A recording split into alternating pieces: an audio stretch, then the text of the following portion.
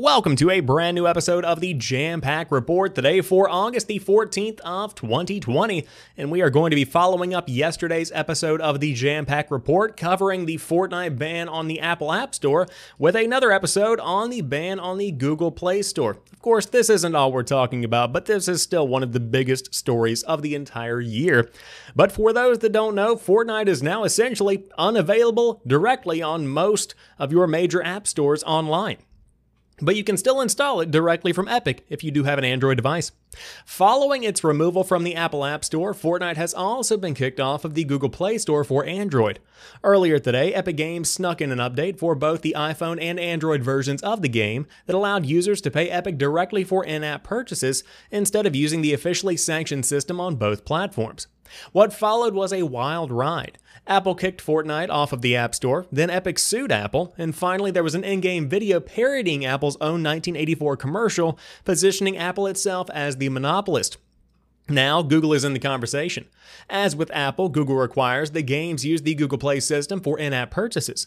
Although the Play Store's rules are somewhat more lax than Apple's when it comes to in-app purchases, Google does draw the line at games. It is quite clear-cut, saying, quote, "Developers offering products within a game downloaded on Google Play or providing access to game content must use Google Play in-app billing as the method of payment. Google's system takes a 30% cut, just as Apple's does." Epic's update earlier today ran afoul of that rule, and while Google took longer to make a decision to ban Fortnite over it than Apple, both companies reached the same conclusion. Here's Google's statement. "The open Android ecosystem lets developers distribute apps through multiple app stores. For game developers who choose to use the Play Store, we have consistent policies that are fair to developers and keep the store safe for users. While Fortnite remains available on Android, we can no longer make it available on Play because it violates our policies. However, we welcome the opportunity to continue our discussions with Epic and bring Fortnite back to Google Play." A Google spokesperson emphasized to The Verge that Android is an open ecosystem that allows multiple stores, and that Google Play's policies need to apply equally to all developers. "It has no problem with those other stores existing, nor with Epic's distributing its game on them," the spokesperson said. Now, you can still install Fortnite on Android. Epic itself points visitors to its website where they can either download Fortnite through the Epic Games app or via the Samsung Galaxy Store on Samsung devices. This is different from iPhone and iPad, where it is now impossible to install the game if you had not already done so, and The Verge goes on to tell you more about the entire debacle that we've had going on. If you are new to the story, I would encourage you to check out yesterday's episode of the Jampack Report. We got very into it. But it is good to at least see Epic being consistent, because Google is certainly still at fault here, even if they are not as at fault as somebody like Apple. And so the battle continues. As I said yesterday, I totally understand both sides of the coin, because on the side of Google and Apple, you have these stores that are privately owned and operated in a way, and these are not free and open places. These people can run them how they want. The companies that own these marketplaces are able to do with them what they will, and so if they choose to not have Epic's game on its store, or if they choose to implement a specific set of rules, they are free to do so. That's just simply how it works. Now, that's not to say that I support the sentiment here. I certainly do believe that a 30% cut is a bit much. But at the same time, as many have pointed out on Twitter, we're still talking about multiple billion-dollar corporations. So at the end of the day, is there really an underdog in this situation or a loser?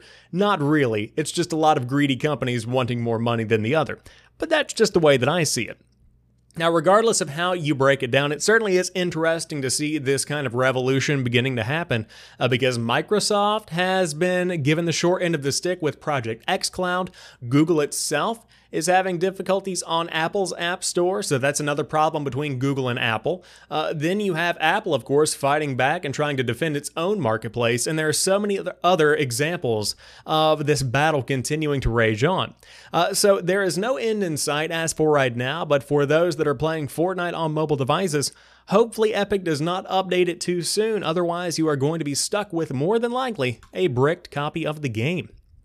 But we now know more information about what is coming later this month from the teams at WB Games Montreal and Rocksteady, because there are going to be some big reveals on August the 22nd, and now we know what time. DC Fandom takes place later this month, and we will finally get a look at WB Games Montreal and Rocksteady's new titles. First up is the new title from WB Games Montreal, which according to many accounts is teasing a new Batman game. The panel will take place Saturday, August 22nd at 1:30 p.m. Eastern Time. And next up will be the reveal of Rocksteady's Suicide Squad Kill the Justice League. This reveal will take place the same day, August 22nd at 8 p.m. Eastern Time. WB Games Montreal's Batman game is said to be a soft reboot of the Arkham series and is connected to the Court of Owls. The game reportedly features co-op, a playable Bat family, and will kick off its own universe within DC. Reportedly, the game will be released this fall and will be made available for current and next-gen consoles, and we will find out more later this month. So I did want to mention this because this is massive. The name has been confirmed, so we now know it is actually called Suicide Squad Kill the Justice League. That is the new game coming from Rocksteady, but the details surrounding WB Games Montreal's title still up in the air. We don't know that much, but again, there is a lot of speculation that this could be a very big game with multiple playable characters, and at the end of the day, we're trying to figure out what kind of game it is. Now, when I hear about the project that is being worked on with Suicide Squad specifically, and also in a way with WB Games' title, will this in some way compete with the games as a service model of Marvel's Avengers? Because that is something that is certainly already making waves, and because of the fandom of the Marvel Universe, it's probably going to do fairly well. So will DC try to replicate that with one of these titles? Probably the Suicide Squad game seems to be the most likely. That is still yet to be seen. But we will know more on August the 22nd when we get a full reveal during the DC Fandom event. Now, we got a lot of information in regards to sales today, but Resident Evil 7 is now the series' top seller. As is custom after each quarterly earnings reveal, Capcom has provided updated sales figures for all of its best-selling games. Unsurprisingly, Monster Hunter World has retained its top spot, having now sold 16.1 million copies, tallying the main game only on PC, PS4, and Xbox One, both physically and digitally. Iceborne on its own has shifted a respectable 5.8 million units. Resident Evil 7 lands at number 2 with 7.9 million lifetime sales. RE7 is now the best-selling title in the history of the series, followed closely by Resident Evil 5, which has now sold 7.7, and Resident Evil 6 with 7.6. Resident Evil 2 Remake continues its impressive streak, having now sold over 7.2 million copies in less than 2 years. If it continues to sell that well, it will easily overtake the other top sellers in due course. Not on the top 10 is Resident Evil 3 Remake, which has not sold very well. Not that sales figures surprised Capcom. As part of the same earnings call, Capcom revealed that it's closely monitoring industry trends on the subject of potentially increasing game prices on PS5 and the Xbox Series X. So Resident Evil 7, one that I have not played but that is on sale currently on the Xbox Marketplace, is one that certainly is deserving of the title it's receiving as the top seller. For those that don't follow the game closely, essentially this broke a lot of the molds that had been holding the Resident Evil franchise back for a number of years.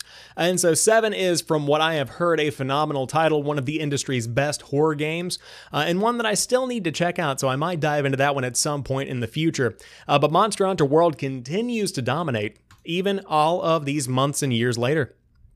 But let's go ahead and dive into the July 2020 NPD reports, because Paper Mario and Ghost of Tsushima are absolutely killing it.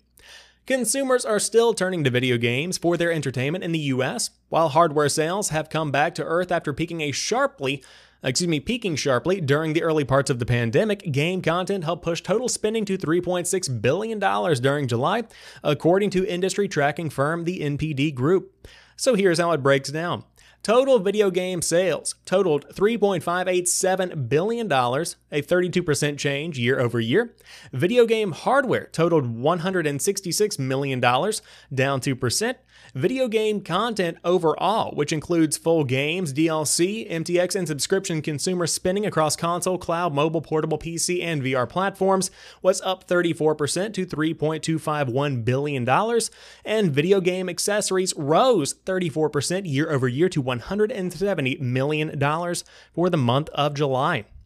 Did you hear that? Bit my tongue there. That hurt a good bit. But this is also the first month that the MPD is sharing a new metric called video game content. Where the company previously only publicly shared full game software sales, it is now combining that with the spending on microtransactions, downloadable content, subscriptions, and more. They say, quote, consumer spending across video game hardware, content, and accessories totaled $3.6 billion in July 2020, increasing 32% when compared to 1 year ago, MPD analyst Matt Piscatella said. Double-digit percentage spending gains in accessories, subscription, mobile, and both digital full game as well as post-launch spending on consoles and PC offset a slight decline in hardware. In short, it is what we expect. Hardware falls, software rises. The pandemic is continuing to push game sales. So let's talk about the biggest games of the month. Number 1, Ghost of Tsushima. Number 2, Call of Duty Modern Warfare. Number 3, Paper Mario The Origami King. Number 4, The Last of Us Part 2. 5, Animal Crossing New Horizons. 6, Ring Fit Adventure. 7, Mortal Kombat 11. 8, Mario Kart 8 Deluxe. 9, Super Smash Bros. Ultimate. And 10, Sword Art Online.